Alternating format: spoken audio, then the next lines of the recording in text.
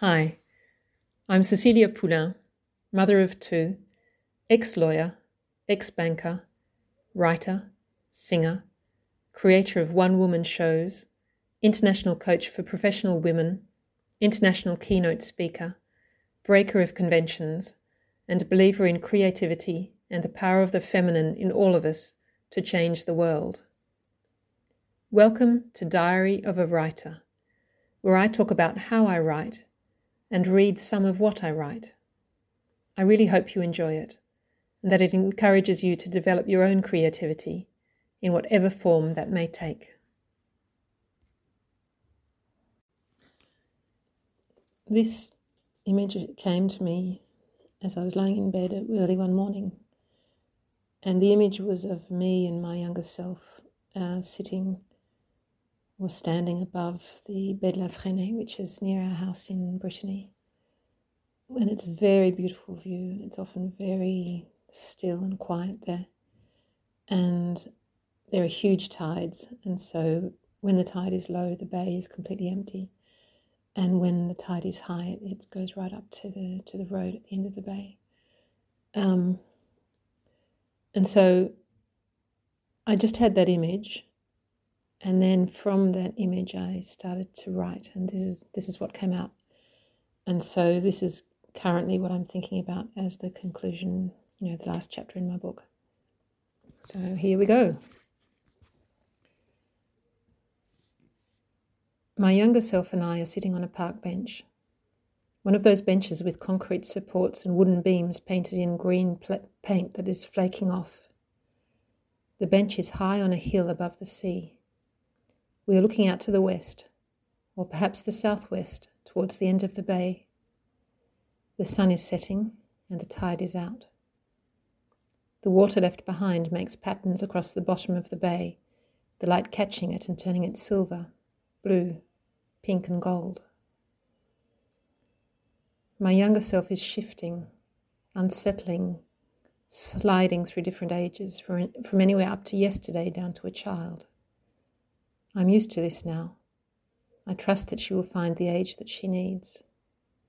She ranges through my 30s, my 40s without pause, slipping, changing clothes, haircut, weight. Then she slips down towards childhood, my 20s, my adolescent years. Her hair gets longer and is tied back. Then younger and younger, into childhood. She scares me a little when she becomes a baby, and I stretch out my hand to steady her on the bench or to take her into my arms. But she ages again and is 3, then 4. She is pausing now at different ages, testing them out. She slides younger again, oscillating between 1 and 2. Her hair is very light blonde, straight, short. She's wearing a dark blue patterned smock with a small bow at the throat and white woolen stockings. I recognize her from a photo that my mother gave me. I was sitting on my mother's knee. We were outside against a white painted brick wall, a few leaves from the top of a bush brushing a dark brown window frame. My mother is looking at me, and I am sitting dead straight, looking far into the distance with my clear blue eyes. My younger self, in her smock and woolen stockings, climbs onto my knee. I can feel the solid, comforting weight of her.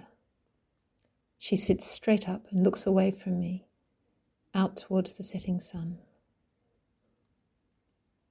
We are not alone. Behind us, behind the park bench in the fallow fields, is a crowd of my younger selves. All of me. The older ones hold the younger ones in their arms or hold their hands. Not only my younger selves, also my parents, my grandparents, my great-grandparents, and their parents and grandparents and great-grandparents. All those ancestors who I never knew and who never knew me. All those people who made me who I am. The ancestors who lived in Scotland and England, who migrated up through the European continent, through the Middle East and North Africa, from the centre of Africa and the birthplace of humankind. They are all there. the dukes and the serfs and the lawyers and the shopkeepers and the slaves and the queens and the thinkers and the dullards and the murderers and the peacekeepers and the cave dwellers and those who hunted and killed and gathered on the savannah. My ancestors, who made me who I am. A vast crowd of us, and we watch the sun go down in silence. The only noise a slight breeze in the trees. The last line of light slips below the horizon. My younger self slips off my knee and wriggles under the bench to join the others. The crowd behind me fades, and I am alone. I miss her already, my younger self. I know I will not see her again. The work is done. And I know that she is here, with me, inside me, and will always be here. And I am filled with so much love for her. For every one of her, when she did well and when she failed, for her successes and her petty slights, for her intelligence and her humour and her gentleness, for her anger and fear and shame and sadness, and for all that she has lived and all that she has done that has made me into the person that I am. I love her and my present self and my future self, and I understand that this is what all of this was about. Perhaps this is all that any of this is about. I think of my children who didn't come out of my womb, who don't have the same ancestors as me, and who will probably never know their ancestry. But like an electric current jumping from one cable to another in a bolt of brilliant light, I transfer my ancestry to them. They are part of this story, and their children will be my grandchildren and the great-grandchildren of my parents and my husband's parents.